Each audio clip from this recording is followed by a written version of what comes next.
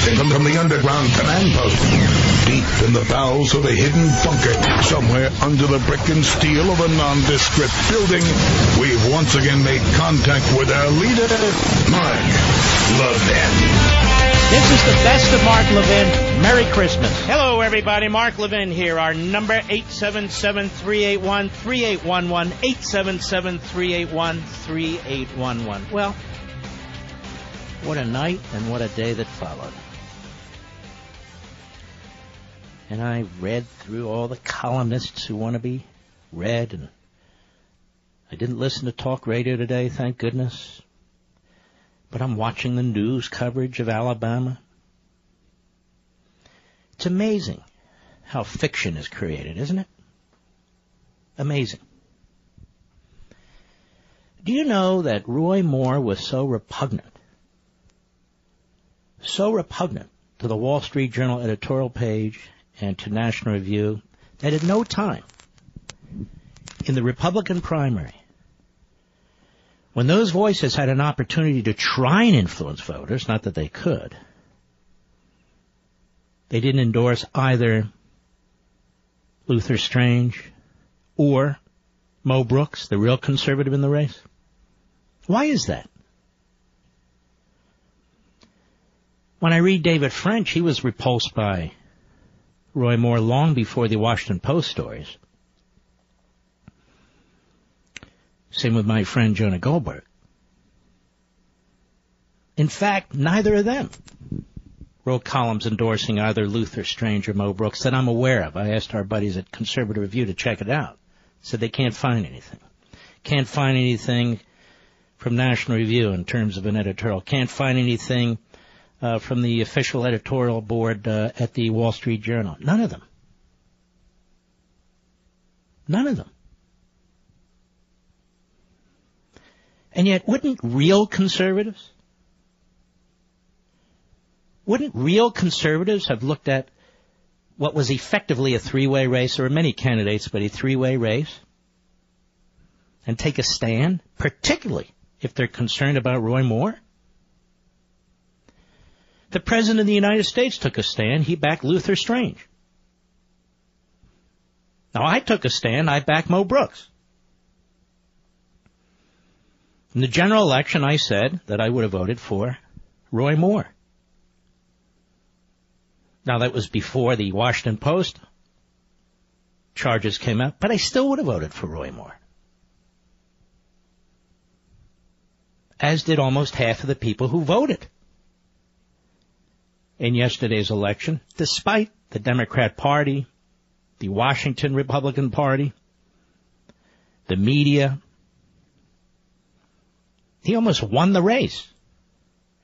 Not because people in Alabama are reprobates, not because evangelical Christians didn't find their way, but because these issues are dropped in our laps and we have to try and make a decision as best we can. Now, I notice that there's a number of columnists and commentators who are convinced that Roy Moore is a pedophile, or that Roy Moore did what his accusers say. That's fine, but there are people who aren't so sure. There are people who aren't so sure. But that's not the real reason. Not the real reason they object to Roy Moore. Let's start from the beginning.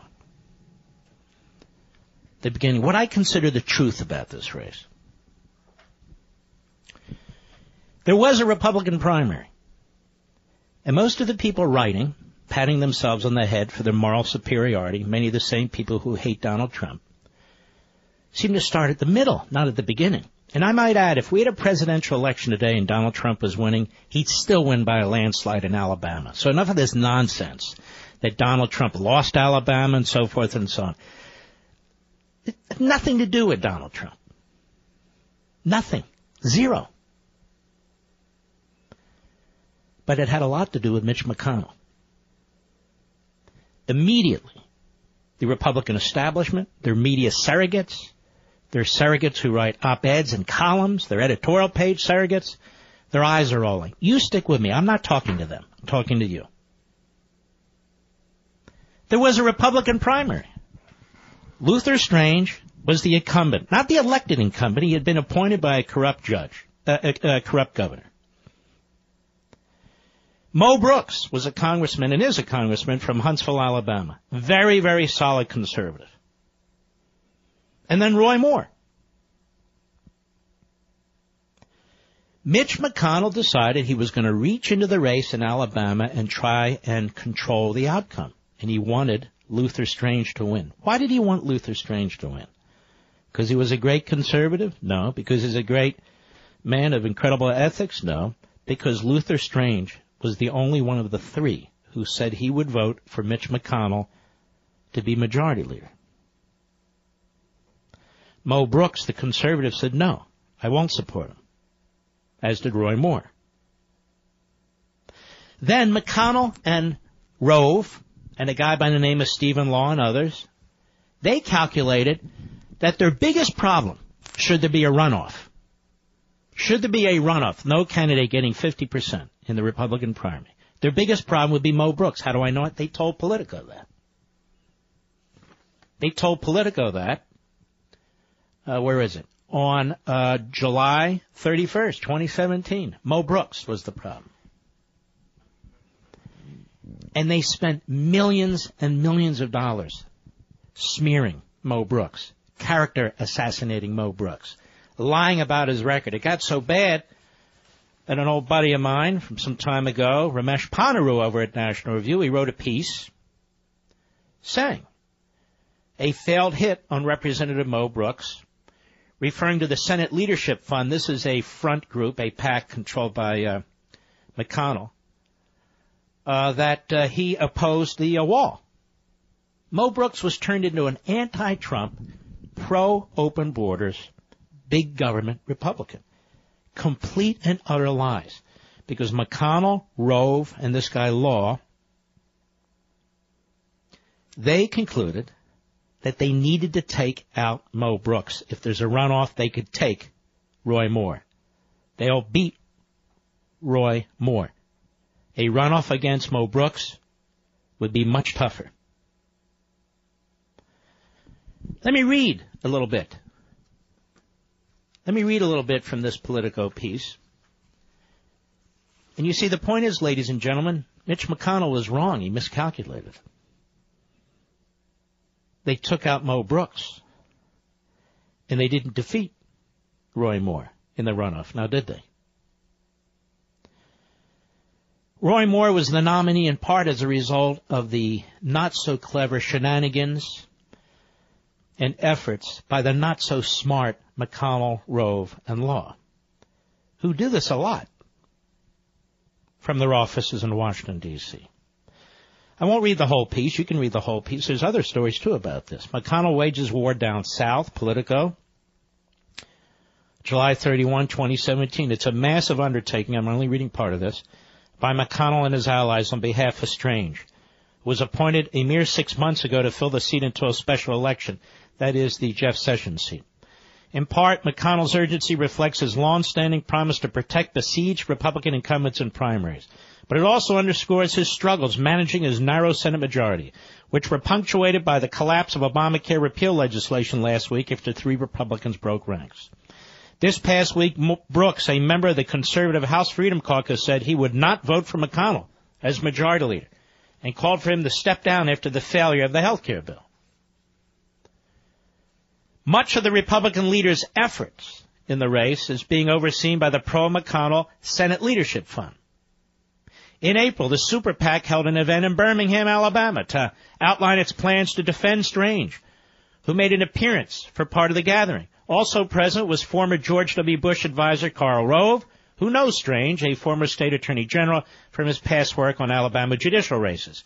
We're in for Luther, money, marbles, or chalk, Rove told the crowd, according to one attendee. Since that time, the group has orchestrated a blistering assault against Brooks, Ads portray the four-term congressman as unsupportive of President Donald Trump, a damaging line of attack in a state where the president is widely popular. One recent Senate Leadership Fund TV ad used footage from 2016 in which the Alabama congressman called the then-candidate Trump untrustworthy. This is when he was backing Cruz in the Republican primaries for president. The offensive was born out of private polling the group conducted in May, testing how voters in the state felt about Brooks's comments about Trump last year. There's evidence that the attacks are taking a toll on the congressman. An independent survey released last week showed Strange leading with 33%, Moore with 26%, and Brooks at 16%. Remember, the goal here was to take out Brooks and to run against Moore. The Senate Leadership Fund has spent $3.5 million on the race. Turns out they spent more. By far the largest expenditure of any outside group. This is the McConnell group. Yet that figure is expected to grow significantly, especially if no candidate receives a majority of the vote in the August 15 primary and the contest is forced into a September runoff, as is widely expected. The group has pledged to drop $6 to $8 million. The McConnell team is trying to rattle Brooks also. Republican strategist Ward Baker, a McConnell ally whom the leader handpicked to serve as the National Republican Senatorial Committee executive director during the 2016 campaign, has been offering guidance free of charge to Clayton Hinchman, a 34-year-old West Point-educated Iraq war vet who has launched a primary campaign against Brooks for his North Alabama congressional seat. So committed were they to destroying Brooks that they said, you keep this up, we're even going to threaten your House seat. We got this great veteran, this hero, to run against you in the House. Now, this Hinchman is echoing many of the same themes National Republicans are using against Mo Brooks in the Senate race, casting him as deeply disloyal to the president. In an interview, Mo Brooks said he believed McConnell's fingerprints were all over Hinchman's campaign. Brooks said the leader had engaged in a systematic effort to strong-arm and bully candidates opposing Strange. While McConnell's team is increasingly optimistic, it later says, about Strange prospects, it concedes the race hasn't been easy. Senate GOP officials have made it clear to the administration they would like to see Trump express some measure of support for Strange. Yet 3 White House aides said they don't expect a Trump endorsement, and yet they got one. And it goes on. You can read it. They were targeting specifically, aggressively, overwhelmingly Mo Brooks. They wanted to knock him out so they would have a chance to go one-on-one against Roy Moore. That's exactly what they did. They went one-on-one against Roy Moore, and they lost to Roy Moore. So conceited are they in Washington. So conceited are McConnell, Rove, Law, and the rest of them. They just thought they would knock off Moore. And that's what they did. Roy Moore was the nominee of the Republican Party, not because of Steve Bannon, who I suspect most people in Alabama do not know. He's the nominee of the Republican Party, more so because of the way Mitch McConnell decided to interfere in this race and the way it blew up in their faces. And so furious was Mitch McConnell, long before the Washington Post article came out, he would not support Roy Moore, because he beat Luther Strange. Now, all the moral preening by our new moralists out there, these columnists who keep telling us they told us so. Well, why didn't they tell us that? During the course of the Republican primary, why didn't they pick sides? They have big mouths. They write incessantly to each other, among one another. Why didn't they say during the course of the Republican primary, when the choice, Mr. French, was not binary, when the choice, Brother Jonah, could have been made right there and then? Why didn't you back Luther Strange then? Why didn't you back Mo Brooks then? Why did the Wall Street Journal editorial page not back Luther Strange? Why didn't National Review back Mo Brooks? And now they want you to believe that they were right about this all along. They haven't been right about anything. They're not right about anything. The other thing that bothers me a lot about this is, who cares if they're right or wrong? This isn't about columnists, websites. It's not even about Mitch McConnell. The media have this all wrong, and I think intentionally so. What I'm about to say will be provocative and controversial to some of you, but it ought not be. There is no nationalist populist movement in this country. There are nationalist populists, but there is no great nationalist populist movement in this country. We won 2010 the House. We won 2014 the Senate. The Republicans, we won the presidency in 2016. Not because of a nationalist populist movement. Because it's the good old conservative movement.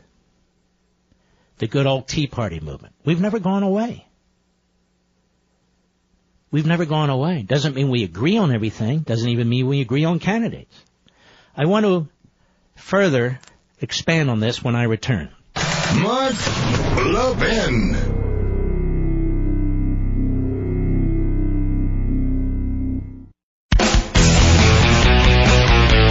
This is Mark Levin wishing you a very Merry Christmas. Now back to the best of me. You simply keep beating one's chest to saying there's a nationalist populist movement. And I notice they've added nationalist populist conservative because people know what conservative means. Doesn't make it so. Who's the leader? Who's the leader? Donald Trump? No, Donald Trump, I don't believe, views himself as he's a nationalist populist. As a matter of fact, he says he's a conservative. I don't think he's a philosophical conservative. I think he's a nationalist populist. I even told him this when I met with him. I think the way he views things now is through his own life's experience and his own dealings with politicians in Washington, D.C. And he's not given enough credit, particularly by the never-Trumpers, for many of the conservative policy things that he's doing, that Jeb Bush would not have done, that Kasich would not have done, that so many of them would not have done. He doesn't get credit. He doesn't get credit for facing down, rationally, North Korea, Iran, the Palestinians when it came to naming Jerusalem the capital, and on and on and on and on. You're listening to the best of the Mark Levin Show. Have a very Merry Christmas. More logic than allowed by law. The Mark Levin Show. Call now at 877-381-3811. So McConnell and his surrogates who started all this in Alabama, who tried to fix the outcome of the Republican primary. Many of the establishment Republican and McConnell surrogates in the pseudo-conservative and conservative media sitting on their hands, waiting until after the primary, some waiting until after the runoff, to demonstrate to us how morally brilliant and strategic they are. I really dismiss them. What's the point? But we need to have a debate in this country. At least we conservatives / and so-called Republicans. A serious debate. I'm not going to be bullied and kowtow to the dug-in old guard, which demands compliance, which has its surrogates all over the media, including pseudo-conservative and conservative media, telling us what to think, how to think, when to think, telling us how brilliant they are. They're not so brilliant, actually. See, I remember when Ronald Reagan was an outsider. I remember when he had to fight like hell to win the Republican nomination for President of the United States. I remember when he had to fight the Bush family. I remember when he had to fight Karl Rove and people like Karl Rove. There is a Republican establishment, and it almost succeeded in sabotaging a Reagan nomination. And they were vicious, and they're always vicious. Everybody challenging the Republican establishment, the Mitch McConnell types, and McConnell was a Gerald Ford guy, by the way. Every one of them is not Roy Moore. There are some very good people who are trying to defeat some very average people who've bought into this whole thing of big government and favoritism and lobbyists and telling us one thing while in Washington they do another. In fact, Mitch McConnell will never tell you that the greatest vote getter in modern American history, modern Republican history, was the most conservative president in the last century, maybe in any century. He was an outsider. They tried to stop him. Mitch McConnell's friends tried to stop him. The Bushes and their friends tried to stop him. But they couldn't stop him because of this conservative movement. Not a nationalist, populist, agrarian movement. Not a Jacksonian movement. Just common sense conservatives who've had enough of big centralized government. They've had enough of being lied to, as they have now. And maybe we ought to talk about that kind of immorality. That'll never be leaked to the Washington Post, never be leaked to any media outlet, because they don't much give a damn. This kind of immorality they sanction. The immorality of telling the voters one thing and going to Washington and doing another. The immorality of putting your hand on a Bible and swearing to uphold the Constitution when in fact you have no intention, effectively, of upholding the Constitution. When you get elected saying that you're going to repeal Obamacare and you don't. Even the proposals to repeal Obamacare weren't repeals for Obamacare. When you talk about slashing taxes across the board when in fact you're not slashing taxes across the board. When you say you're going to secure the border and you have no intention of securing the border. When you have a little kid and they lie and lie and lie over and over again, you realize you have a character problem on your hands. There's something wrong with your little kid. When you have a political party that does the same thing to the base, that hands it a majority in the House, a majority in the Senate, and the presidency, you have a problem on your hands. But the answer isn't nationalist populism. The answer isn't to be a knockoff of the Democrat Party and to hold up Andrew Jackson as your great hero. The answer is to get back to first principles. And first principles are not abstractions, and they're not theories. It's our first principles that created this civil society. It's our first principles in this country where we, most of us anyway, respect individuality and freedom. It's our first principles that recognize private property rights.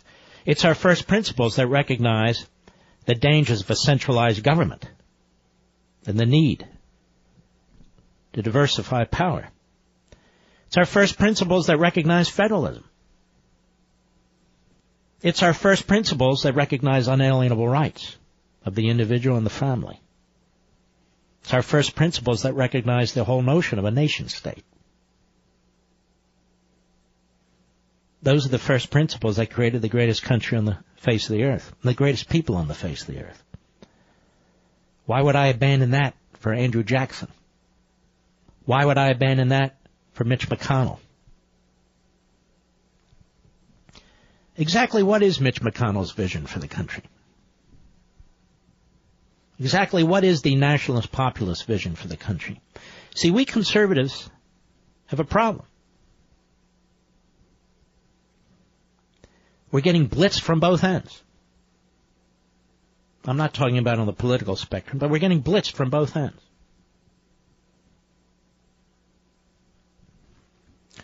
And we need to have a debate, a national debate, on who we are, where we want to go with this country, and how we're going to reform the Republican Party. And how we're going to reform the Republican Party. We need to have a debate. We must not be shouted down or bullied or threatened with political action committees or headlines or anything of the sort.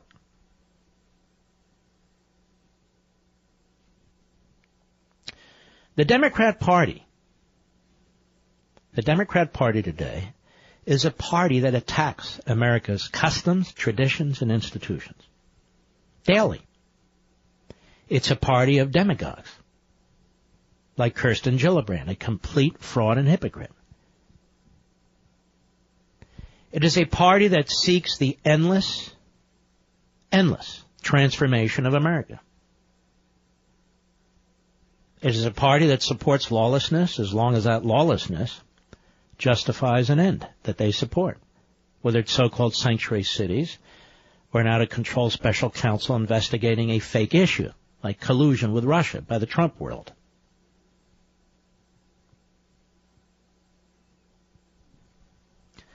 I was looking at the headlines. NRO, a failed hit. Washington Post. Let's see here. What am I trying? Oh, Politico, rather. Got a lot of paper here. 5 takeaways from Alabama's startling special election. The Hill. 5 takeaways from the Alabama Senate upset. NRO. It's never fun to lose a Senate seat, but the GOP dodged a bullet. NRO. Alabama conservatives made their stand. Now, the irony on that one is previously Alabama conservatives and evangelicals were attacked for nominating Roy Moore. NRO. Roy Moore does the impossible. Roy Moore. Politico. Oh, well, whatever. You know the headlines. Maybe Mr. McConnell shouldn't have messed around in the primaries in Alabama. Maybe the outcome would have been different. When you spend millions and millions and millions of dollars lying about somebody, smearing somebody, character assassinating somebody like Mo Brooks, that has an effect. Maybe Mitch McConnell should have stayed out of Alabama. Maybe Mitch McConnell should have treated the people of Alabama with some respect. And I also notice, almost completely absent from these pseudo-conservatives and so-called conservatives writing their columns, were the dirty tricks and arguments of the Democrat Party. Put Roy Moore aside for a minute.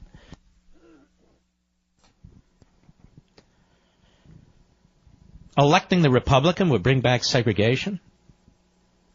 The Republican was like George Wallace. The race baiting to get out the black vote was way over the top. Way, way over the top. The Democrats get no criticism for that. We have to be of a myopic view. We're not allowed to look even across the aisle and criticize what they did. No, you don't understand, Mark. The Republicans dodged a bullet. They lost the election. The Republicans dodged a bullet. They lost the election. And then we're told, poor Mitch McConnell only has 51 votes now. Poor Mitch McConnell created this scenario. Just the way he reached into Mississippi to save Thad Cochran, who doesn't even know how to tie his loafers. They keep talking about the race against Harry Reid in Nevada. That was a 5-point race. He almost lost to the majority leader of the United States Senate.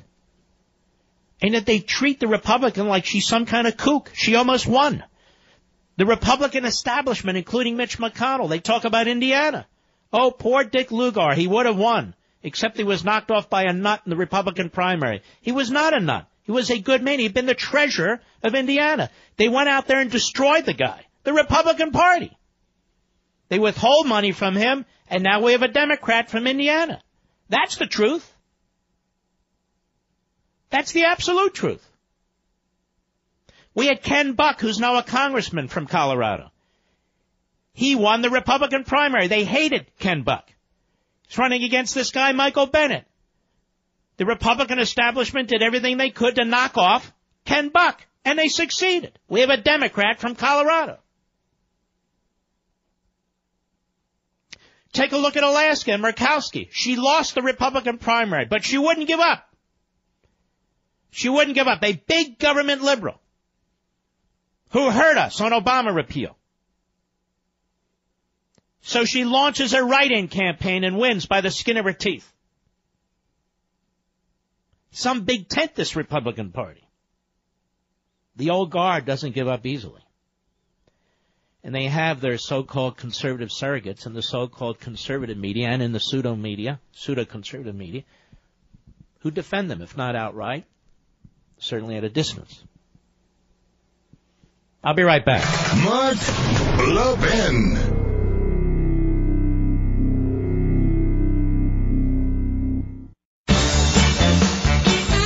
This is Mark Levin wishing you a very Merry Christmas. Now back to the best of me. One very, very important point.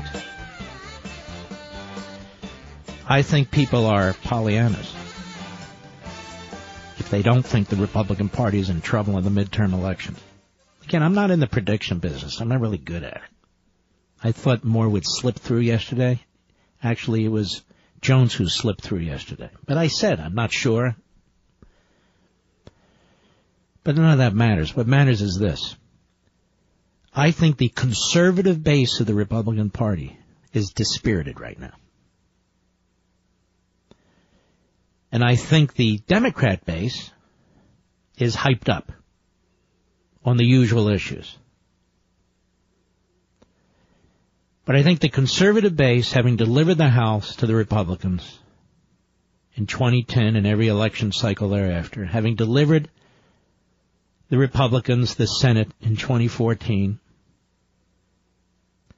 having delivered the Republicans the presidency, and still having failed to repeal Obamacare, and Obamacare is a big thing in the lives of every American, still having failed to do anything legislatively whatsoever to secure the border, and I could go on and on. I think the Republican base is dispirited.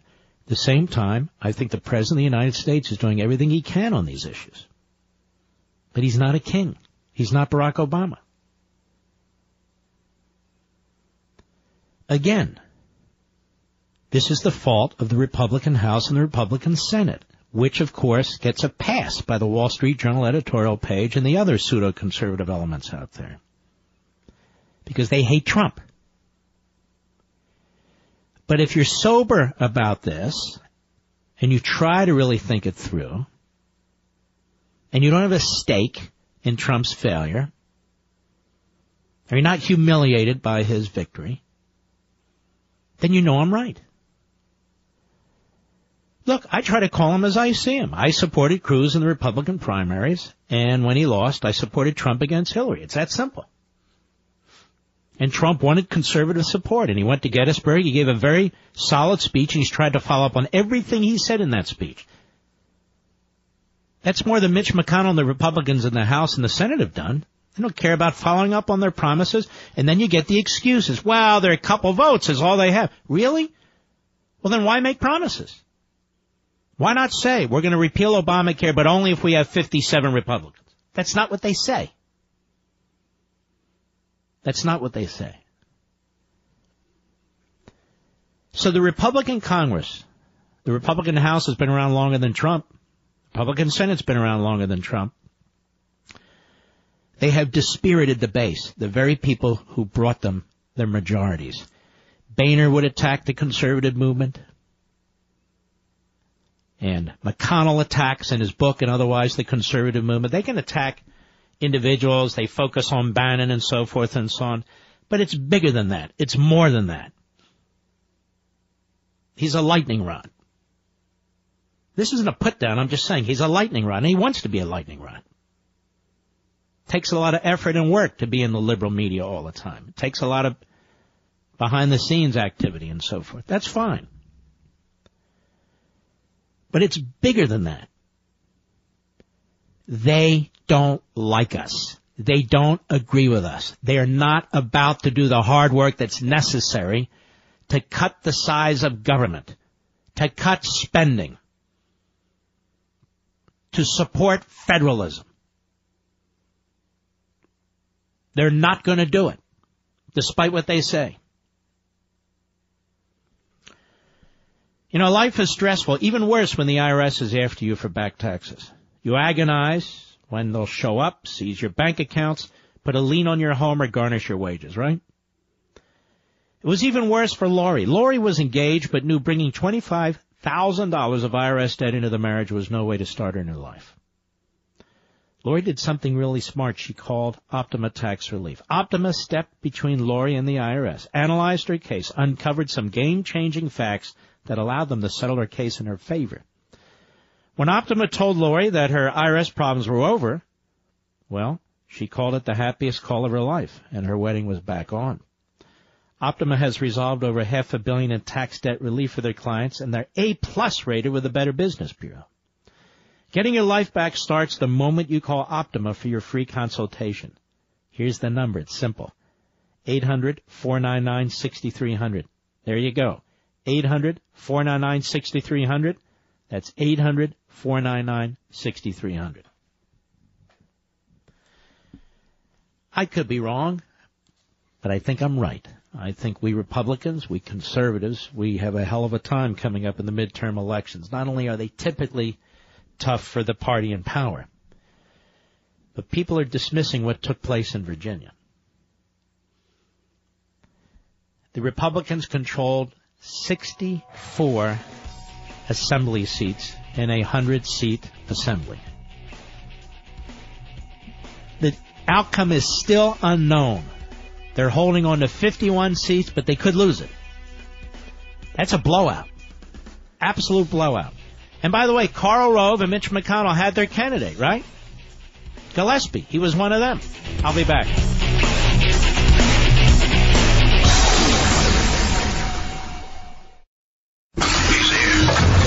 He's here. Now, broadcasting from the underground command post, deep in the bowels of a hidden bunker, somewhere under the brick and steel of a nondescript building, we've once again made contact with our leader, Mark. You're listening to the best of the Mark Levin Show. Have a very Merry Christmas. Hello, everybody. Mark Levin here. Our number, 877-381-3811,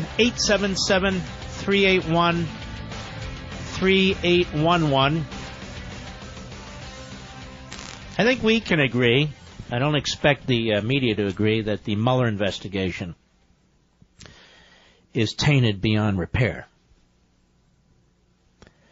And it wasn't Mueller who uncovered the fact that his lead FBI investigator was in fact a political hack driven by ideology and his girlfriend through his extramarital affair, and she too having been temporarily working for Mueller. But it was the Inspector General who found that out, which tells you that Mueller doesn't even know what the hell is happening under his nose. Now, Rod Rosenstein is the Deputy Attorney General. He's the Deputy Attorney General of the United States, and to me is a lot to answer for. I thought the Republicans did a pretty good job today, by the way. Now, here's the thing. In my view, he knows what he's doing when he's testifying there. He knows the obvious political bias that was taking place in the Mueller investigation. He knows it. He ultimately is in charge of the Mueller investigation. The reason he's ultimately in charge of it, because Mueller effectively reports to him. See, there's a good old boys network at the Department of Justice. I was familiar with this when I was there. And it's 98% liberal Democrats. Most of the conservatives have been pushed out of the Justice Department by now. How else do you explain the makeup of Mueller's team of Hillary and Obama donors? And the number 2 guy, Weissman, who's a complete reprobate. Why didn't Mr. Mueller reach out to other prosecutors with a little bit more diverse backgrounds? Why all liberal Democrats? I told you this before, and I believe it. The highest echelons of the FBI now are controlled by the left. or Democrats or people who are sympathetic to those views. I think this is one of the reasons there's constant leaking. And James Comey leaked. He confessed because it was going to be uncovered when he was testifying before Congress, as if it was no big deal, because I actually think for the highest echelons of the FBI it is no big deal. And they have a long history of leaking. J. Edgar Hoover leaked. During Watergate, the number 2 deputy director of the FBI leaked because he was angry with Nixon for not giving him the directorship. And Mr. Mueller's operation has a long history of leaking, and they're leaking constantly. But this operation is absolutely poisoned with politics. Poisoned with politics. The way the Hillary Clinton zero violations of the Espionage Act were not seriously investigated, the way she was not seriously questioned, the way evidence was not seriously secured or examined, the way others were not seriously examined. And then on the other hand, you have the Trump side, where we have a completely phony pretext, collusion with Russia. No basis, no evidence whatsoever. Pushed by the Democrats, agreed to by Rod Rosenstein, the Deputy Attorney General, and off they go on the races. Now, let's take a look at some of this. Let's take a look at the hearing of Ross Rosenstein. Let's see here. I want to get some of the good stuff. Trey Gowdy does a pretty good job. He does a very good job when the cameras are on. I just wish he would do a better job when it comes to actually doing the work. But in any event, that's just me. Talking about this FBI agent, Peter Strzok, and the conflict of interest. Cut 18, go. And then we have a senior agent assigned to investigate Secretary Clinton's email, help draft the exoneration letter. Well, we changed the language from grossly negligent to extremely careless. Interviewed Secretary Clinton in an interview I've never seen, and I doubt you have either in your career as a prosecutor. Interviewed Michael Flynn, was actively involved in the investigation into the Trump campaign before the Inspector General found his text. So this agent, in the middle of almost everything related to Secretary Clinton and President Trump, sent pro-Clinton texts, anti-Trump texts to his paramour, in response to being told maybe he is where he is to protect the country from that menace, Donald Trump. He said, I can protect our country at many levels. And then he said Hillary Clinton should win 100 million to nothing. Now think about that, Mr. Deputy Attorney General. That's a pretty overwhelming victory. 100 million to zero. And when I read that last night, what I thought was this conflict of interest free senior agent of the FBI can't think of a single solitary American who would vote for Donald Trump. That's where the zero comes in. Not a single solitary American he can imagine would vote for Donald Trump. This is the conflict of interest free special agent assigned. And then he went on, if that weren't enough, to belittle Trump supporters by saying he could smell them at a Walmart in Virginia. This is the person we needed to avoid a conflict of interest. And then he said this, they fully deserve to go and demonstrate the absolute bigoted nonsense of Trump.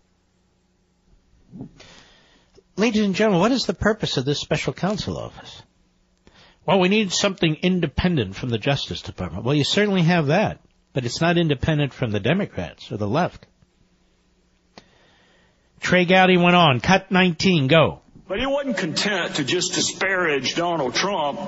He had to disparage Donald Trump's family.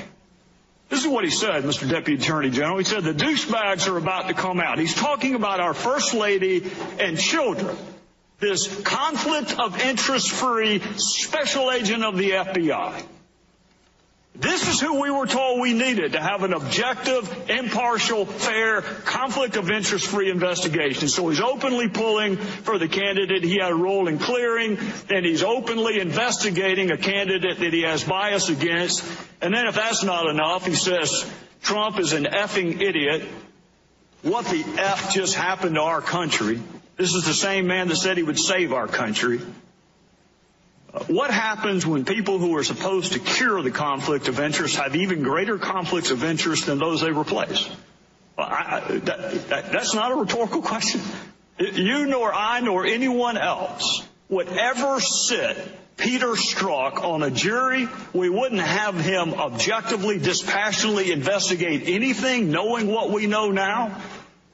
Why didn't we know it ahead of time? And my last question, my final question to you, and I appreciate the chairman's patience, how would you help me answer that question when I go back to South Carolina this weekend?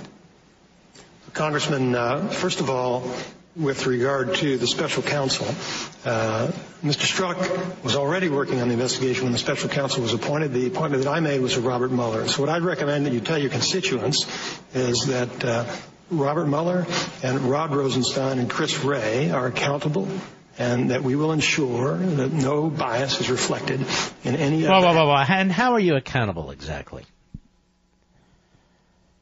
Now, let's not let that slide. How are you accountable? To whom? How? Where? When? Go ahead. Taken by the special counsel or in any matter within the jurisdiction of the Department of Justice. When we have evidence of any inappropriate conduct, we're going to take action on it. And that's what Mr. Mueller did. Well, you have evidence of inappropriate conduct, serial evidence involving Hillary Clinton and the espionage. See, I'm so tired of this BS. I'm so tired of these platitudes, these canned answers. Well, we have evidence of wrongdoing, we're going to really... No, you're not. That's the whole point of this hearing. You're not. When you have evidence of real wrongdoing, you took a pass. When you have evidence of no wrongdoing, you're digging for wrongdoing. That's the point of the hearing, Mr. Deputy Attorney General. Go ahead. He learned about this issue. He took action. Wow, that Mueller, he took action. And part of the action he took was to cover it up and obstruct it, to make sure that members of Congress and the relevant committees, the chairman and the ranking members, wouldn't know about it. Tell me, when did Mr. Mueller tell the chairman of the House Judiciary Committee about Mr. Strzok? When did he tell the chairman of the Senate Judiciary Committee about Mr. Strzok? Never. It leaked. It leaked. And who was trying to get to the bottom of this months ago, including with subpoenas? The chairman of the House Intelligence Committee, Devin Nunes, or the subpoenas came later. But he had this guy on his target list who was trying to get information. He couldn't get any answers. Jim Jordan does an outstanding job, too. Cut 20, go. But I want to focus on one in particular. One in particular. And this is a text message from Mr. Strzok to Ms. Page, recalling a conversation and a meeting that took place in Andrew McCabe's office, Deputy Director of the FBI, recalling a meeting earlier. And Mr. Strzok says this: I want to believe the path you threw out for consideration in Andy's office. Then there's a break. Dash, it says that there's no way he gets elected. No way Trump gets elected. He says, I want to believe that. You said that in the meeting in Andrew McCabe's office. I want to believe that. But then he goes, but I'm afraid we can't take that risk. Now, this goes to intent. He says, we can't take the risk that, the people of this great country might elect Donald Trump president. We can't take this risk. This is Peter Strzok, head of counterintelligence at the FBI. This is Peter Strzok, who I think had a hand in that dossier that was all dressed up and taken to the FISA court. Let me stop you there. I agree with him completely. I believe there's a cover-up on this. I really do. That this guy had a hand in writing the application for the FISA court warrant. I absolutely believe that. Go ahead. Risk. We have to do something about it. Now, don't forget the timeline here either, Mr. Rosenstein. Peter Strzok, January 10th, he's the guy who changes the exoneration letter from gross negligence, criminal standard, to extreme carelessness. July 2nd, he's the guy who sets in on the Clinton interview. July 5th, 2016, that's when Comey has the press conference and says, we're not going to prosecute. Clinton's okay, we're not going to prosecute. And then August 2016, we have this text message. The same month that the Russian investigation is opened at the FBI, August 2016. And my guess is that's the same month that the application was taken to the FISA court to get the warrants to spy on Americans. Using this dossier that the Clinton campaign paid for, Democrats paid for, fake news, all dressed up, taken to the court. So I got really just a couple basic questions. Because it seems to me if the answer to any of those two questions, if the answer is yes, if you guys paid Christopher Steele at the same time the Democrats in the Clinton campaign were paying, or if you took the dossier, dressed it all up, took it to the FISA court, and used that as the basis to get warrants, and now we have intent in this text message saying, there's another text message, my colleague referenced it earlier, where Mr. Strzok says, I can protect our country at many levels. Says it with all the humility he could muster. I can protect our country at many levels. This guy thought he was Super Agent James Bond at the FBI. This is obvious. I'm afraid we can't take that risk. There's no way we can let the American people make Donald Trump the next president. I got to protect our country. This is unbelievable. Now, I'm letting these clips play on because most of you were at work while this hearing was taking place. I think this is a very, very important hearing. I think it's a very important hearing because they are trying to expose the partisanship, the poisonous environment that is taking place here, that exists here, how political it is. And it's very, very important in a republic that this sort of thing be uncovered because Mueller's just marching ahead with his group of leftists. Now, there's another chunk here I want to play of Jim Jordan, Mr. Producer. Let's go to cut 14. Go. And I'm here to tell you, Mr. Rosenstein, I think the public trust in this whole thing is gone. So it seems to me you got two things you can do. You're the guy in charge. You're the guy who picked Mueller. You're the guy who wrote the memo saying why he needed to fire Comey. You're the guy in charge. You could disband the Mueller special prosecutor, and you can do what we've all called for. Appoint a second special counsel to look into this, to look into Peter Strzok, Bruce Orr, everything else we've learned in the last several weeks. Yes, Congressman, and I can assure you that I consider it very important to make sure the thorough review is done, and our Inspector General is doing a thorough review. That's how we found those text messages as part of that review. You've given that answer like 15 times. Let me ask you this. Are you concerned? I mean, this is what a lot of Americans are believing right now, and I certainly do, that the Comey FBI and the Obama Justice Department worked with one campaign to go after the other campaign. That's what everything points to. Think about what we've learned in the last several weeks. We first learned they paid for the dossier. Then we learned about Peter Strzok. And last week we learned about Bruce Orr and his wife, Nellie. I mean, this is unbelievable. So what's it going to take to get a second special counsel to answer these questions and find out, was Peter Strzok really up to what I think he was? I think it's important to understand, Congressman, we have an Inspector General who has 500 employees and a $100 million budget. And this is what he does. He investigates allegations of misconduct involving department employees. That review that he is conducting is what turned up those text messages. It will also involve interviews of those persons and of other witnesses. So he's it's like for the Senate, it's the Senate Ethics Committee, you know. So we'll wait for the Inspector General. Now, just so you folks understand something, as Mr. Rosenstein is the Deputy Attorney General, he doesn't have to wait for the Inspector General. He can appoint a special counsel if he chooses. And there's somebody else who has the power to appoint a special counsel through this process. You know who that is, Mr. Producer? The Attorney General of the United States. He's not recused from everything. This is tangentially related to Russia, but the substance is corruption at the highest levels of the FBI and in some aspects of the special counsel's office in the Department of Justice. Sounds to me like a perfectly legitimate use of a special counsel. And I have a few that I would suggest we point. You know, we could point Joe DeGenova, you know, somebody like that. I'll be right back. Mark Levin.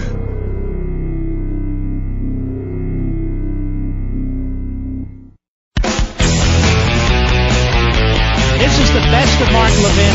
Merry Christmas. Tomorrow, this body is going to be looking at a resolution supporting the public display of the Ten Commandments. Listen carefully. A very interesting case in the state of Alabama where Judge Roy Moore, who presides over a circuit court, this courtroom, a wood-carved plaque containing the Ten Commandments. Challenged by a judge to take those down, The governor of Alabama, Fob James, has stated that he will do whatever it takes to keep the Ten Commandments up in that courtroom, including calling in the National Guard. It is sure to be an entertaining debate tomorrow and very interesting, and I believe a very important debate. But sadly, the entertainment's going to come from those people who will explore to try to twist history, try to continue the revision of history that would separate the country from its heritage. You know, we have a very proud heritage of faith freedom in this country. You know who that was, ladies and gentlemen? Way back, March 3rd, 1997. A backbencher congressman by the name of Joe Scarborough, defending Roy Moore, defending the state of Alabama, defending the display of the Ten Commandments in the state courthouse. Chew on that one. I'll be right back.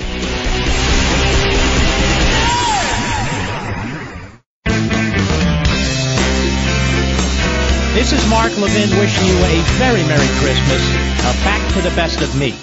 Right versus left is right versus wrong. Call Mark at 877-381-3811. Charles Barkley, ladies and gentlemen, says Democrats have basically taken advantage of blacks. And so what did he do? He supported a Democrat in Alabama. There you go. What do I know?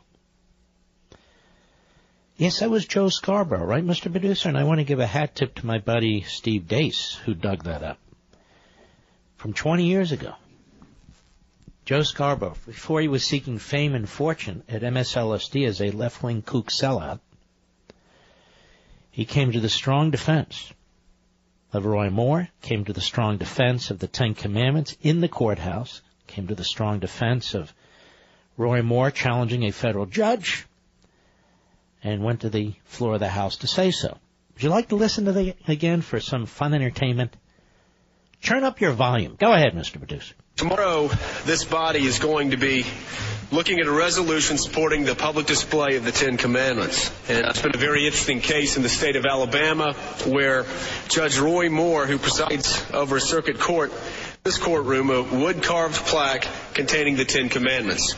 Challenged by a judge to take those down. The governor of Alabama, Fob James, has stated that he will do whatever it takes to keep the Ten Commandments up in that courtroom, including calling in the National Guard. It is sure to be an entertaining debate tomorrow and very interesting, and I believe a very important debate. But sadly, the entertainment's going to come from those people who will explore to try to twist history, try to continue the revision of history that would separate the country from its heritage. You know, we have a very proud heritage of faith freedom in this country. Mm-hmm. We do, Joe. What happened to this guy? Bang his head too many times? Now, there have been some people, lawyers, writing at these pseudo-conservative sites, who condemn Roy Moore for the stance he took on the Ten Commandments, for the fact that he should have obeyed a federal court order, insisting that they remove the Ten Commandments. What do you think about that? What do you think about that? Well, no, you know, Mark, he has to follow a federal court order. Does the Constitution compel the removal of the Ten Commandments from a state courthouse on any level? Separation of church and state. Right. Well, that's not in the Constitution. That was a concoction, a fiction that came out of the court in the 1940s for the purpose of discriminating against little Catholic kids when the buses would go and pass the bus stops. Oh, yeah. The case is called Everson. Now, some people will read that and say, wait a minute, the court said that those kids could be picked up. That's not the point. Hugo Black was a Klansman in Alabama, appointed by FDR. Isn't it funny how things change? Confirmed by the Democrats. Hailed by liberal media, including the New York Slimes, over all the decades that he was on the bench. He switched his vote, moved to the majority so he could write the opinion, but his purpose was to attack the church, the Catholic Church. See, they're of flesh and blood. that he'll never get the Roy Moore treatment, even though Roy Moore was never a representative of the Ku Klux Klan. I'm not defending, I'm not a special pleader here, I'm just explaining who gets the right history and who doesn't. Who we can call angels and who we have to call devils. So we have some modern lawyers today who are totally unencumbered with the history of the court, the history of a lot of these cases. They read them in a sterile room with a sterile mind, and they think Roy Moore is an absolute nut. Roy Moore has said things about gays and so forth that I absolutely reject. But I'm talking about this point. This point. So a federal court orders a state court to remove the Ten Commandments from the state courthouse. Here's my second question. Not only where is this compelled by the Constitution, but where does a federal court get off telling a state court that it must remove the Ten Commandments from the state courthouse? Then here's my third point. Those Ten Commandments, Moses himself carved into the Supreme Court building. The Supreme Court of the United States, the federal Supreme Court. They haven't chiseled them off. They haven't done any of that sort of ISIS stuff. They're not pulling down statues or any of the other stuff that the left likes to do. No. They're still there. How can it be that a state court has the Ten Commandments in their courthouse, and that's unconstitutional, but the Supreme Court has the Ten Commandments chiseled into its building, and that's not unconstitutional? In fact, how can it be that any of it's unconstitutional? Well, you see, you're not allowed to have two sides in this, or more, according to some of the genius writers. And they know who they are. Oh, what do you mean? You got to by a federal order. Yeah, sure. Well, I want to know where the federal judiciary gets the authority to do this. Judicial review. I said I want to know where the federal judiciary gets the authority to do this. Can't just throw around the term judicial review. I happen to agree as a matter of constitutional law, federal constitutional law, not Supreme Court precedent as a result of Hugo Black, but federal constitutional law, that Roy Moore was right. There is no federal constitutional basis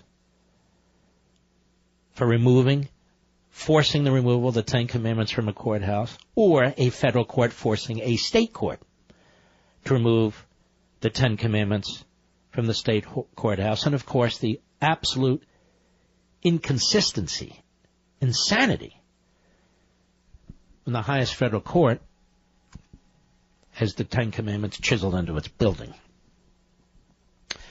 You know, there's 1 week left for Chamonix's Christmas and holiday sale, and the countdown continues. Introducing the brand new Genucel treatment for droopy eyelids. Now, here's Mary from Fort Collins, Colorado. I don't believe everything I hear. So I tried this eye lift on my right eye. The next day at work, everybody said my right eye looked better. I couldn't believe it. Yes, all the saggy lines on your eyelids disappear. Best of all, this breakthrough eyelid treatment is yours free with your order of Genucel for bags and puffiness. Plus, you'll also get Genucel immediate effects for 12-hour results. Go to Genucel.com, that's Genucel.com, or call 800-SKIN-604, 800-SKIN-604. Gets better, you know. If you order in the next 20 minutes, you'll get 2 more classics. Esotique RF Collagen Builder and Deep Firming Serum, free. I sure hope my buddy Teddy's listening. Call or click in the next 10 minutes to get the Lason's Neck Treatment and Express Shipping free with guaranteed Christmas delivery. You got to act quickly. Order now to get 6 free gifts, 800-SKIN-604. Supplies are limited and going fast. So I say 800-SKIN-604, 800-SKIN-604, or go to Genucel.com. You know, ladies and gentlemen, as a side point, there's nothing more monotonous, pathetic, and outrageous than some clown getting behind a microphone trying to lecture you about faith in God when that clown has no knowledge, no profound knowledge, no unique knowledge about faith or God? In my humble opinion, just my opinion. Can you think of anything more boring, Mr. Producer? I can't. A Jimmy Swaggart wannabe? A Jimmy Swaggart wannabe. Thinks people give a damn about what he has to say. Give a damn about what he has to say. I make a prediction. In a year, 2 years, or whatever, that slob won't even be on the radio. Just a guess. My guess is he can't hold an audience. I don't know. I could be wrong. Weirder things have happened. Weirder things have happened. All right, let's take some calls here. Let's see here. John, San Antonio, Texas, Sirius Satellite. Go. Hey, Mark. Listen, I am glad to hear that the Republican leadership has helped deliver this tremendous victory down in Alabama. And I guess I'm just concerned about it as a conservative because I don't know how many more of these victories that we can stand. Yeah, great point. Well, sir, you must be a reprobate. You must be a Christian who has rejected your religion. You, sir, must be a phony conservative who believes in situational morality and ethics. There must be something fundamentally wrong with you, mentally and in every way, John. Yeah, I don't have any teeth, and I shop at Walmart, and I'm just like about 60% of this country. And, you know, we've delivered to Mitch McConnell and his ilk tremendous opportunity, and they're squandering it. And I no longer consider him. I worked for Reagan when he ran, and I voted for every one of these empty suits that they've pushed forward as a Republican candidate since then. And I've gotten to the point now where I watch this Senate and this House with a Republican president. We got everything that we've ever wanted, and they get nothing done. And I can guarantee you, and you know this is true, if the Democrats had this, they get so much done. All they need is one vote majority. That's all they need, right? And if it was 50-49, say there's a vacancy or whatever, or 50-50 and they had the vice presidency, they'd be ramming through everything. Well, I just heard tonight, sir, that they have come up with a agreement, the House and Senate, on taxes. I hope it's a good one. Well, who knows? Who knows what we're going to see? You know, these guys. And by the way, let me comment on that. Can I comment on that with you briefly? You bet. You see, I have a different way of doing radio. I don't put on the pom-poms, and I'm not a rockhead. I see these tax bills that are being discussed, and I fight them. I fight them to make them better. I fight them to lower the top rate, not to increase it. I fight them to allow people to make deductions on their property taxes and their income taxes and the state level. I fight them to make these individual rate cuts across the board and as permanent as the corporate rate cuts. This is the only way that we can pressure them. I don't sit here and wave the Republican flag and say whatever they do is great when we're not even sure 100% when they're finished. It is the process that we have to participate in. That's when we have to raise these issues. I don't know what their little deal is, but I hope they've addressed every single thing that we on this program, I and you and my audience, have been discussing. You agree, John? Absolutely. You know, it is.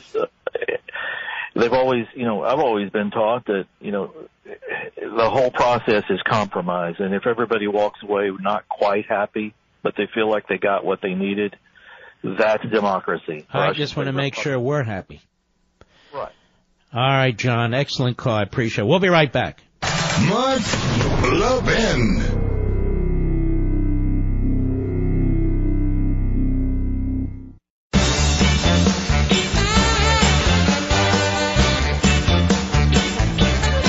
This is the best of Mark Levin.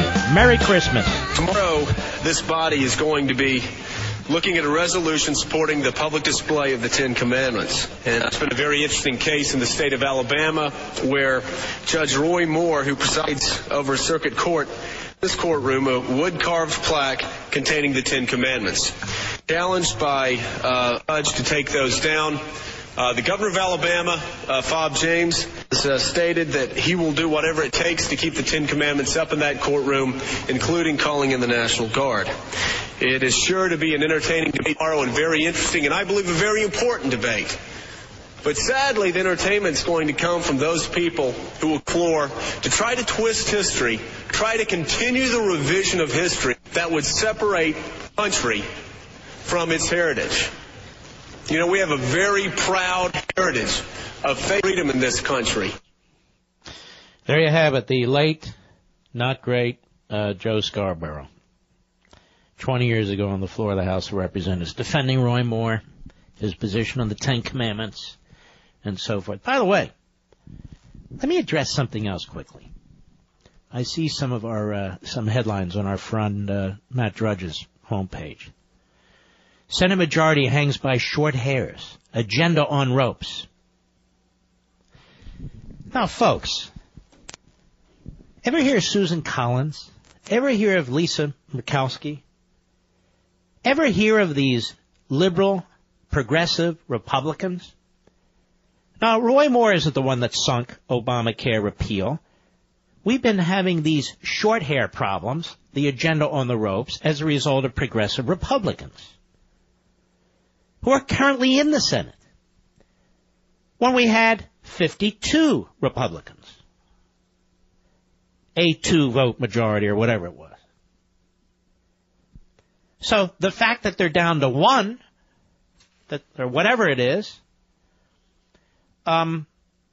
it's not like things are going to change. It's not like things are going to change. You still have Susan Collins in there and Lisa Murkowski and so forth. You still have them in there. Are they fooling somebody? Here they were pushing the agenda. Oh, pushing. We're going to get the wall, going to get this. Now it's all screwed up. It was all screwed up. You know, thousands of people seeking home security get ripped off every day. You get locked into long-term contracts, stuck writing huge checks with no way out. It's robbery itself, and it can cost you thousands. Now, there's a smarter way to protect your home with Simply Safe Home Security. These are the guys I trust, and here's why. Simply Safe has no contracts. There's no commitment, no lock-ins, period. You can cancel anytime you want. Simply Safe was built by a Harvard-educated engineer to make home security effortless. And the system is wireless and portable with a cellular connection built right in. You get professional monitoring with police dispatch, so your home is safe around the clock. And with Simply Safe, 24/7 protection is just $15 a month. Most places charge 3 times that. It's unbeatable protection at a great value, and there are no contracts.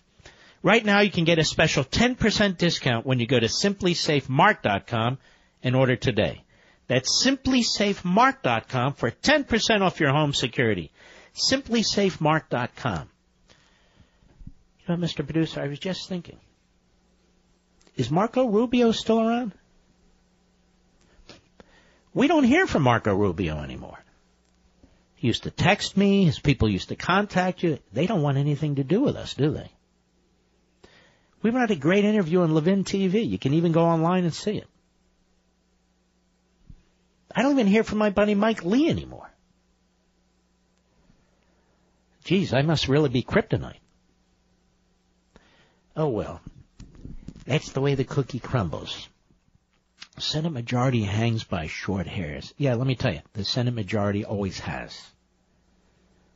When you have liberals like Susan Collins and Murkowski and others who gutted the repeal of Obamacare. And they had their 2-vote majority, and they still gutted the repeal. And that's why the base is disgusted. They'll never understand it. The phony, the intellectuals, the pseudo-intellectuals among conservatives and Republicans, they'll never get it. Ladies and gentlemen, guess what? We've got a full hour left. I'll be right back.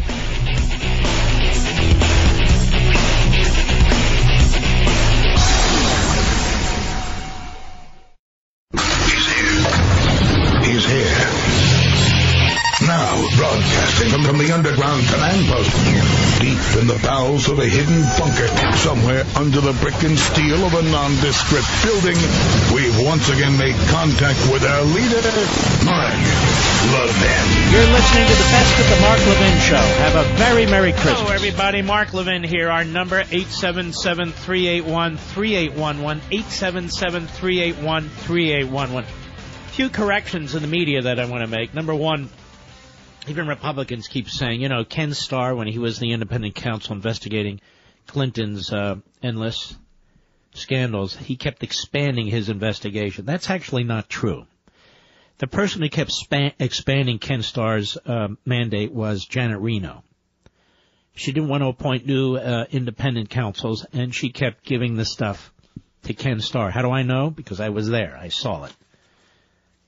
So Starr didn't keep expanding his authority. It was expanded for him, and basically he didn't even want it to be expanded. The second point is this. The establishers trying to create an argument by rewriting history about how challengers, we'd have more Republican senators but for the idiots who keep challenging these magnificent Republican incumbents. I just want you to remember, first of all, if Mitch McConnell has had his way, there would have been no Ted Cruz, Mike Lee, Rand Paul, Marco Rubio, and a host of others. There would have been some really lousy Republicans in the United States Senate. But they never talk about what they've done. Again, but for the Tea Party, but for the conservative movement, there wouldn't be a Republican House, Senate, or a Republican president, period. But they're dispiriting you. They're deflating you. Let me remind you of the 2006 midterm elections, because Mitch McConnell won't, and certainly Karl Rove, the so-called architect, who must have built the Leaning Tower of Pisa, they don't want you to remember it. It's only 11 years ago. It's only 11 years ago. How about you, Stephen Law? Another schmo. The Democrats gained 6 Senate seats. Remember, the president was George W. Bush. By defeating Republican senators in the states of Missouri, Montana, Ohio, Pennsylvania, Rhode Island, and Virginia. Okay? The Democrats gained 30 House seats from the Republicans. So with Rove in charge, the establishment fully in charge of the RNC, the White House, and the House and the Senate, they lost the House and the Senate in 2006. The Gingrich Revolution that gave us the House was no more. Was no more. For the first time since the midterm elections of 1994, the Gingrich Revolution, the Democrat Party gained control of both houses of the United States Congress when Karl Rove was the Deputy Chief of Staff and all these never-Trumpers were working at the White House, starting at the top with George W. Bush. They lost the Congress. And, of course, Nancy Pelosi became the Speaker of the House, and Harry Reid became the leader of the Senate. That is what Karl Rove delivered. I don't know where he gets this reputation as this genius when it comes to elections. But he delivered the Democrats the House and the Senate in 2006. And it was the Tea Party that rose up that they hate and still hate, the remnants of which are still here. They gave them the House, the Senate, and the presidency. But they hate us. Don't forget this, 2006. 2006. Karl Rove, the architect. How come he's never asked about this? How come that never shows up on his resume when he's on TV telling us about how lousy conservatives are? Karl Rove, who was involved in Alabama in the Republican primary, trashing Mo Brooks to try and clear the way for a runoff between Roy Moore and Luther Strange. I hope you know what, Mr. Producer, we're going to play the first hour during the holidays again. Because at least on this program, we're not going to let the truth escape. The way in which the Washington establishment Republicans, led by McConnell, led by Rove, led by this guy Stephen Law. Who was the Ted Cruz guy? I forget his, Jeff Rowe, led by that guy too. All a cabal, all got together. A cartel, if you will. Fat dopey guy keeps using that word. A cartel, if you will. That was used to meddle in the election in Alabama. Because they thought they could beat Roy Moore with Luther Strange. So they went out and tried to destroy Mo Brooks and defeated him. And by the way, we wish Mo Brooks well. He announced on the floor of the House today that he has prostate cancer. And let me add this. Senator McCain is in the hospital from side effects for the treatment of his brain cancer. And we wish him all the best, too.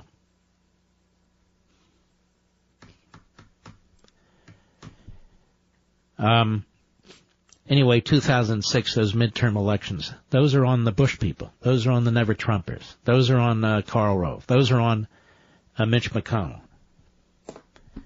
Because they want to keep, pointing, wait, remember that race in Delaware that we should have won? And remember this one we should have won? They lost the entire House of Representatives. They lost the entire United States Senate. They want to talk about a race here and you remember this one over there and that one over there, and we would have won it with our great candidates. Well, you lost it, you jerks. You lost the House and the Senate and everything else.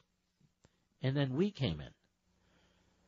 We won the governorships. We won state legislatures. We took the House. We took the Senate. We took the presidency. No thanks to Karl Rove. No thanks to Mitch McConnell. Hey, you know what we're doing here in the United States Senate? I'm going to tell you something here. We just lost the seat to Doug Jones. I'd set the whole stage there in Alabama. Set the whole stage here in Alabama for Luther Strange. We love Luther Strange here in Capitol Hill. Because he was going to vote for me to be the majority leader. I poured everything I could into that state. Oh, yeah. I thought we could beat that Roy Moore, but he beat us. So we had to beat him again. Oh, yeah. And we took the moral high ground here. Oh, yeah, we're the moral high. We're all about morality up here on Capitol Hill. We're the United States Senate. Oh, yeah. All right. Let's hear from the people. Don't forget, we have two lines, one for regular Americans and one for liberals. 877-381-3811, regular Americans. 877-381-3811 for irregular Americans. Liberals.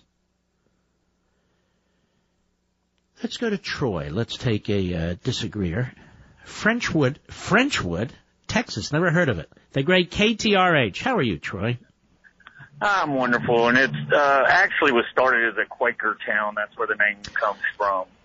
Really? Well, honestly, I don't even care. But anyway, go right ahead. Well, a quick little note was funny is I used to be a conservative political writer for the Austin American Statesman, and the editor of the newspaper was Mark Levin. And ever since I first wasn't me on the radio, exactly. But I always liked because he was becoming an attorney, and he is very politically involved. But anyway, it's an imposter. There you go. Don't worry, he's conservative. But this election, I very much think does have something to do with Trump. I think there's already two gubernatorial races that have switched hands. And historically speaking, and it happened to Clinton. What two gubernatorial races have switched hands? Seriously, I'm not familiar with it. New Jersey and. Oh, whoa. New Jersey was never going to go Republican. And in the case of Virginia, it didn't switch hands. And in fact, a gentleman who was very close to the Bush team and so forth, who's a very nice guy, by the way, was not considered a movement conservative. He ran, and he lost. Okay. Well, there goes my theory. No, I swear I'm correct, but if you're correct, okay, I thought it was 2 governorships had already switched. If it's only one, I apologize. But historically... How long did you think we were going to hold on to the governorship in New Jersey? About as long, I kind of figured it'd be as long as Texas. No, really? Well, all right. You said you were conservative, you moved to liberal. I get it now, but go right ahead. No, I'm a very conservative liberal, like conservative philosophies, like my house is paid off. I got bunches of money in the bank. You're a conservative liberal. Are you a classical? I'm totally confounded. Well, no, I mean, I very much have liberal ideology, but I live... You have a liberal ideology for all of us, but a conservative one for yourself. Is that what you're trying to say? No, I'm saying, like, I believe in no debt. I believe in family... You believe in no debt? My very first... Do you have a mortgage? First wife. Hello? No, it's paid off. What about your first wife? I'm still married to my very first wife. Oh, okay. But what does that have to do with no debt? Sir, what are you trying to say tonight? Please help me. Okay, anyway, I think this... You're in Frenchwood, Texas, a Quaker town. Go ahead. Correct. I think this is 100% related to Trump. I think we've never had... If Donald Trump were to run in Alabama, do you think he'd win? Probably, but they still think marrying your cousin's okay for the most part. part. Aren't you nice? Aren't you nice? I see. How many teeth do you have? They are... Where do they rank? I see. So you're a liberal bigot. You don't mean you're a liberal... You're a liberal bigot. No, I'm not a bigot. Get off my phone, you jerk. I've spent enough time with you. Let's go to Eric, Los Angeles, California, on the Mark Levin app. Go. Yes, I'm a first-time caller, Mark. Yeah, everything you're saying today gives cushion to my insistence that I've been telling people that the people are going to get fed up with the likes of McCain, McConnell, and Murkowski, and the others you mentioned, plus more that I could mention, that we need an alternative American party. All right, sir, I hear this about once every other week. So which party do you want to start? Well, an American party. No, wait. What party do you want to start? What's the name of it? Call it the American Party. The American Party. We are a one-party state. You know, if you Google, you know there's 40 or 50 third parties in this country, right? I don't care about them. They don't amount to a hill of beans, and you know that. You're going to start your own, and that will amount to a hill of beans. Well, if we get a party that's backing Trump... Now, don't give me the we. Are you starting this party? I don't get it when people call me and they say, we need to this, we need to that, we need to this, and then they hang up and say, Esther, I'd like a little sponge cake, please. In other words, what are you doing about this third party stuff? Well, right now, I've been talking to people about it, that we don't have... Really? You got people walking down the street talking about hemorrhoids. What are you doing about it? Well... Nothing. I do happen to be a book author, but I'm not plugging that. I'm not calling you to plug that. Sir, I don't, none of that matters to me. I get people calling and say, I'm gay, and I say, well, why do you have to tell me that? I don't care. You're a book author. Good for you. Now, what are you going to do to start your third party? The American Party. Well, we have to start organizing disaffected Democrats and Republicans. What do you mean we? It's you who have to start organizing. What is this we stuff? You agree with me. All right, sir. Thank you very much.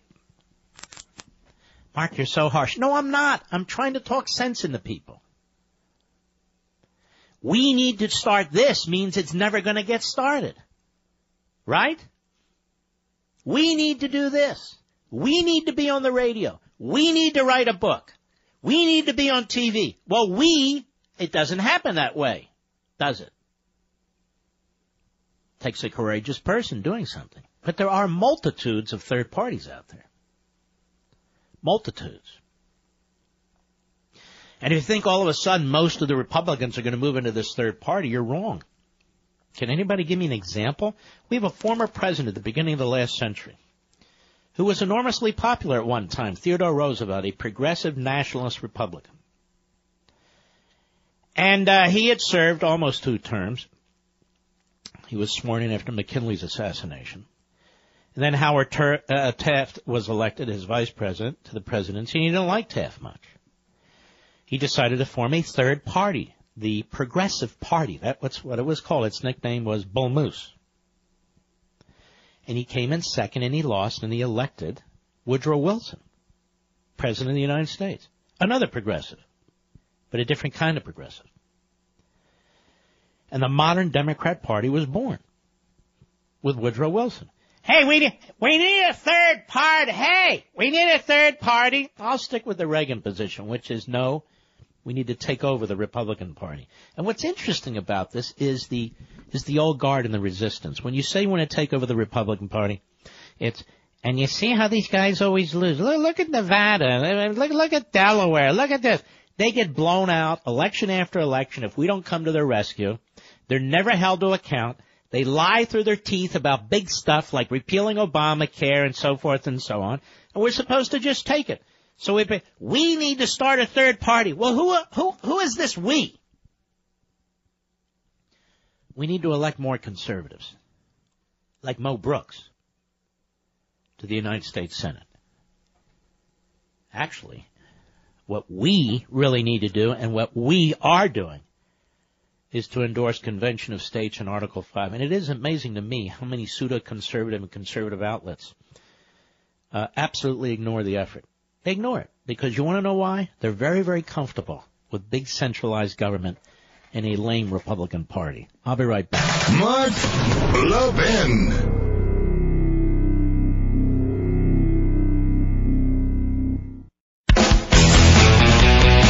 This is Mark Levin wishing you a very Merry Christmas.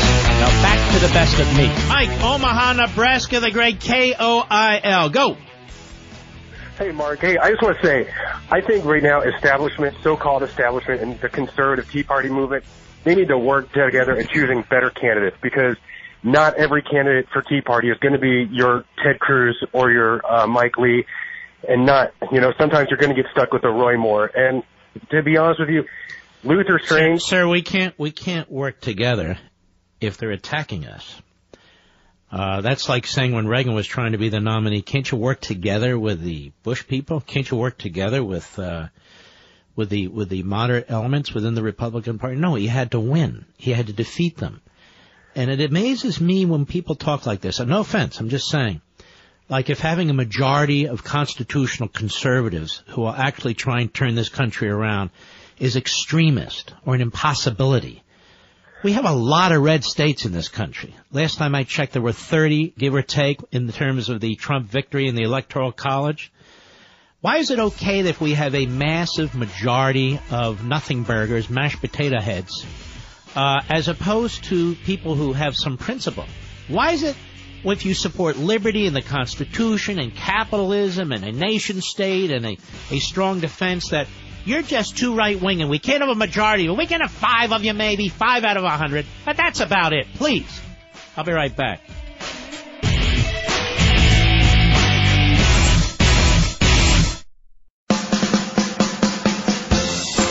This is the best of Mark Levin. Merry Christmas. Mark Levin, making conservatism great again. Dial in now, 877-381-3811. I've noticed, maybe you have too, that hosts on TV and radio have really good hearing. I mean, other than my man Rush. But especially on TV, they have great hearing. The first hour I did of this program was just repeated by somebody. I put out on Facebook and Twitter, I'd say fairly soon after the election, my comments about McConnell and what took place in a very truncated form. Then, of course, I've expanded on them here. The moment I did that, other people with very good eyesight read it and on cable TV, and they repeated it too, Mr. Producer. I'm trying to figure out how to monetize this. How do you monetize plagiarism? I'm not sure. And many of the people who do this talk about, the morality. Doing a lot of holiday shopping from your mobile device. Retailers expect 54% of holiday shoppers to visit their sites from mobile devices. Scammers see this as an opportunity to steal your credit card information and other personal data by distributing phony retail apps. Be cautious and only download apps from reputable app stores and read the reviews for any complaints about malware.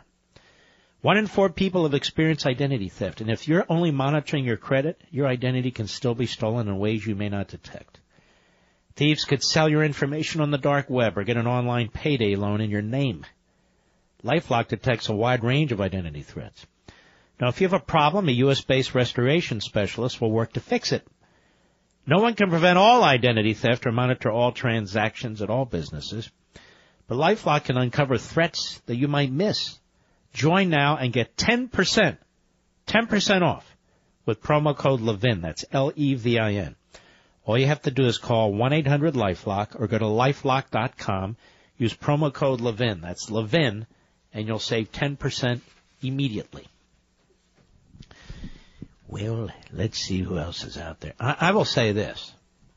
I'm very, very concerned about the heavy losses the Republicans could take in the midterm elections. I think a lot of that is due, even though the effort now is to say it's Roy Moore, even though Roy Moore is defeated and Donald Trump and so forth. No, I think that the effort is due to the Republican majority in the House and the Senate. Even if we get a decent tax bill, and that's yet to be seen, that's one thing. Oh, Mark, we have limited majority. So what? You still have a majority. So what? All righty. Let's see. Let us go to Leon, Muscle Shoals, Alabama, on Sirius Satellite. Go. Hey, Mark. I was wanting to just kind of address the Alabama Senate race from yesterday. At the end of the day, any Republican in the entire state of Alabama other than Roy Moore could have went up against Doug Jones and trounced him in the election. I was a Mo Brooks guy. I was disappointed that he didn't get the nomination. And I held my nose and voted for Moore just simply because I didn't want Jones in there, to be honest. And 100% of this lays at McConnell, at the feet of McConnell, at the feet of Jeff Flake, and at the feet of Richard Shelby, as well as the rest of the establishment Republicans who were calling for him to drop out and everything else after the allegations and stuff came out. And I have a firm belief that in the next. Well, let me just slow down because you make a good point. Clearly, the Republican Party got what it wanted. Oh, and the Republican Party blew it from the beginning, as I've explained in exquisite detail with the McConnell antics, the money, not just him, Karl Rove, Stephen Law.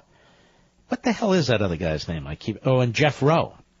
They all went in there, and others, heavy duty, to try and get a face-off between Roy Moore and Luther Strange because they were afraid of Mo Brooks. They threatened Mo Brooks' own seat by putting up somebody to run against him in the primary in his House seat in Huntsville, Alabama. And they spent a fortune trying to recreate Mo Brooks into a liberal.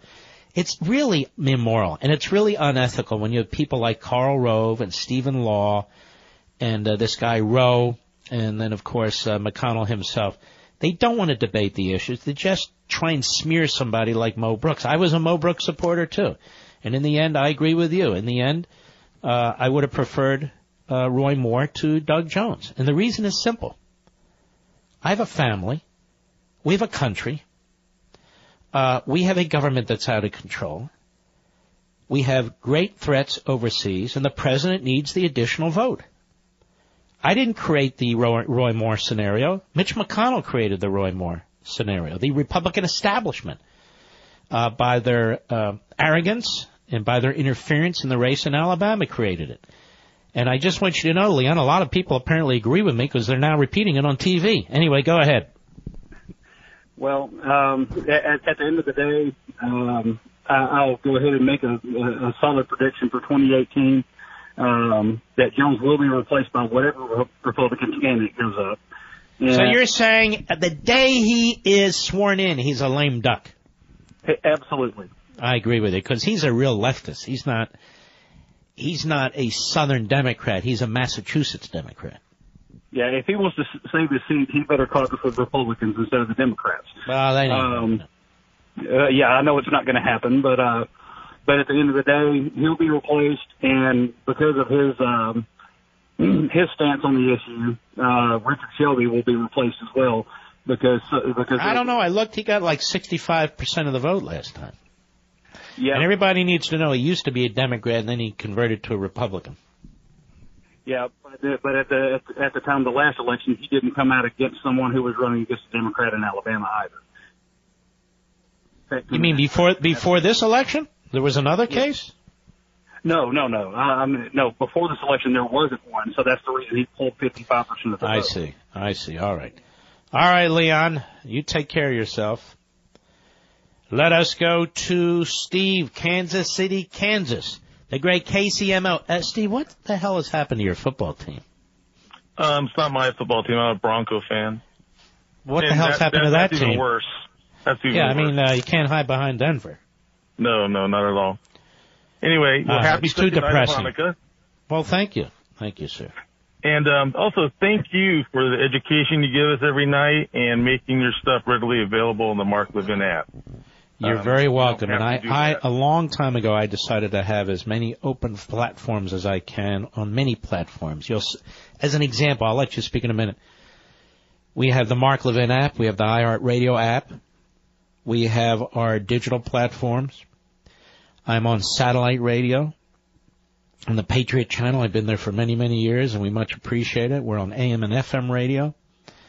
And you can download us on your iPod, and people listen to us all the time. We're all over the place. Yeah, and it lets us do that. People that actually have lives can get you no matter what. Okay, thank you. Anyway, and I may be comparing apples with oranges. I don't know. But I was watching the testimony today of the Assistant Attorney General. The Deputy, Rod Rosenstein. Yes. And the thing about it that kind of struck me is when Jeff Sessions went to get confirmed before the Senate, they pressured him into recusing himself from anything Russia. Mm-hmm. But according to the assistant today, that he and Mueller are professionals and political bias doesn't play a part, and they have experience at managing people with different political views as agents and so forth and so on. So basically what he's saying is they have the ability to handle it. Sessions didn't. No, that's an excellent point. And, of course, they're very good at praising themselves and their objectivity, aren't they? It's arrogant. And yet Mueller's activities demonstrate the opposite. His hiring demonstrates absolutely the opposite. He's supposed to be a special counsel, which means really independent from the administration, not in the constitutional legal sense, but really in the appearance sense. So people can say, well, it's not the administration investigating itself. There are a lot of people who debate whether that's legit or not, and I find it to be a great debate. But the point is, that's where we are, and he's done the opposite. He has basically created a criminal investigative unit within a Republican administration that is staffed with Democrats. In other words, you have a poison pill within an administration. And some of the senators took him to task somewhat, but I wish they would have pushed it further, comparing it to that. Well, I guess that's why I'm here and they're there, sir. All right, you take care of yourself. I appreciate it. Let's continue. Let's travel the country. Will you like to travel the country with me? Let's go to Ken in Detroit on the Mark Levin app. How are you, sir? Well, I'm doing great, Mark. Great show as always. I just want to share with you a unfortunate observation that I keep seeing. Now, I happen to be a conservative, Bible-believing Christian, the same type of Christian that made it possible for the U.S. Constitution to be drawn up. And, Mark, what I continue to see from the Republicans and from many in the media that can identify themselves as being conservative is they hate people like me. They despise people like me. They want to criticize people like me. But then they want to turn around and ask me to vote for them in the next election. And I say to these people, if you're going to keep coming after people like me, don't think I'm going to be turning out to vote for you. And this is sad, Mark, because if they're going to be against those who drew up the Constitution, well, exactly what does that show that they really want today? Socialism. Well, you make an interesting point, and I agree with you to this extent. Progressivism has as its purpose to force any competing elements, any competing ideas, any competing ideals out of the mindset of the society. And this is why you see on our college campuses today that the radical leftists, and these are radical progressives, are trying to silence conservatives, or even trying to silence liberal professors who just want to allow free speech. And this is how it works. This is why so many of our universities and colleges really are filled with tenured propagandists. And this is why you're not allowed to actually, when Gillibrand says something that's absolutely outrageous and you criticize her, and then you're a sexist. This is how they try and silence us. And they also try and change the language and the nomenclature. And I'll give you an idea. I thought you were going to bring this up. Let's take the Ten Commandments. So they say separation of church and state, which is not even a constitutional principle. It's imposed on us by a Supreme Court, 70-some years ago, particularly by a bigot on the Supreme Court. That language was used, not exactly, but close enough, by Jefferson in a letter when he was writing to the Danbury Baptists. But Thomas Jefferson didn't mean it in the constitutional sense. Thomas Jefferson was not at the Constitutional Convention to begin with. He was the author, the main author of the Declaration of Independence. And yet, people screw that up. But all that said, we have a situation in our country, Ken, where it is mandated, or has been mandated by the federal government, at least in the past, this idea where a men's room can be a girl's room and a girl's room can be a men's room and so forth and so on. That you self-identify on your genitalia, and of course nobody appears on the left to be concerned about the possibilities that perverts would have in mind. I'm being very honest about this. And yet, that is kind of mandated in the public square, right? And yet when it comes to the Ten Commandments, the mandate is to get rid of them. And this is progressivism that's unleashed. You know, the Ten Commandments, these are fundamental laws. You don't even have to be religious to understand these are fundamental laws that undergird a civil society. They're the basic stuff that undergirds our criminal code, if you really think about it. But we're told you got to push it out because we don't want to offend and we're not going to establish a religion. How are you establishing a state religion? You're not establishing anything. You're just presenting people with the Ten Commandments. All right, Ken, I appreciate your call, my friend.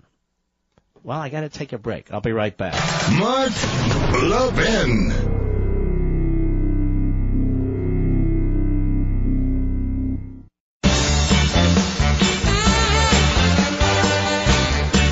You're listening to the best of the Mark Levin Show. Have a very Merry Christmas. You know, while major senior groups like the AARP lobby for liberal interests behind closed doors, it can feel as if the voices of mature conservatives in this country are unheard these days. Now that's where AMAC comes in. AMAC, the Association of Mature American Citizens. It's a conservative membership organization that I belong to, and it fights to protect your interests on Capitol Hill. Fighting to protect America, limit government, rein in excessive government spending, and uphold the traditional values of faith, family, and freedom, AMAC wants to bring back the America you love. AMAC members also have access to first-rate benefits, including special rates on car insurance and exclusive deals on cell phone service, car rentals, hotels, and more. With a strong presence in Washington, AMAC is focused on producing solutions rather than just rhetoric. AMAC does more than talk. AMAC takes action. I encourage you to join AMAC today. You can join online at amac.us. That's amac.us. Help bring our country back in the values upon which it was built. Just head over to amac.us and become an AMAC member today. AMAC, better for you and better for America. All right. Let's see here. We have a disagreeable. Jerry, Sterling, New Jersey, the great WABC. Go. Mark, even though I'm politically opposite of you, I enjoy your show every night. Listen, what I want to say is, if Mueller cast a net blindly at FBI headquarters and rounded up 50 people, 30 of them would be anti-Trump, because 50 to 60% of our population believes Trump's a liar. Well, first of all, I don't know about that number, but so what? You don't know that to be true. And even if you have that belief, and you're a prosecutor, an FBI agent, you keep it to yourself. You don't have 10,000 texts between you and your paramour while you're cheating on your wife on government time. And you're not sending texts back and forth with outrageous statements about a president. You need to have some judgment about a president who you are investigating or a candidate you are investigating one way or another. You ought to have enough sense to keep your mouth shut. Now listen, you're not talking to some schlub here. I worked at the Justice Department. I was chief of staff of the Justice Department to an Attorney General of the United States. The reason why political appointees are not FBI agents is for that very reason. And FBI agents, and I'm tired of FBI agents being put down by liberals who just, if you threw a net 30% of the FBI, I suggest to you that most of the FBI would actually support Trump and conservatives, not liberals. But that said, it doesn't matter. Their job is to do their job, and most of them do it, they're trained to do it, and they're professionals. And so, when you have texts that reveal a very severe animus about a subject of an investigation or a potential target of an investigation, that's exactly why the Inspector General raised the question. You with me? Yeah, but they threw the guy out. Mill fired him last summer. Well, why didn't they tell Congress for months? And why was it the Inspector General who found the texts? Mueller must have known that this guy was a no-goodnik. I mean, after all, Mueller's been hiring no-goodniks on his staff left. Sir, you have to be a complete partisan hack with an IQ of negative 11 to see that Mueller's staff is left-wing Democrat, particularly his deputy, but not exclusively. And then you have the top FBI guy, who's another leftist. Does that concern you, sir? Well, I know Mueller and Comey. Of course it doesn't. Goodbye. What can I say? I mean, it's really quite preposterous. I didn't even have to debate this. Well, maybe we'll have a right-wing Republican FBI agent investigate him, or we'll send a right-wing IRS agent to do his tax returns. What do you think of that? Well, I mean, what do you mean? Ladies and gentlemen, we salute our armed forces, police officers, firefighters, and emergency personnel, and you, the real Americans, regular Americans. You're going to love Levin TV tonight, by the way, and I'll see you on the radio tomorrow. God bless.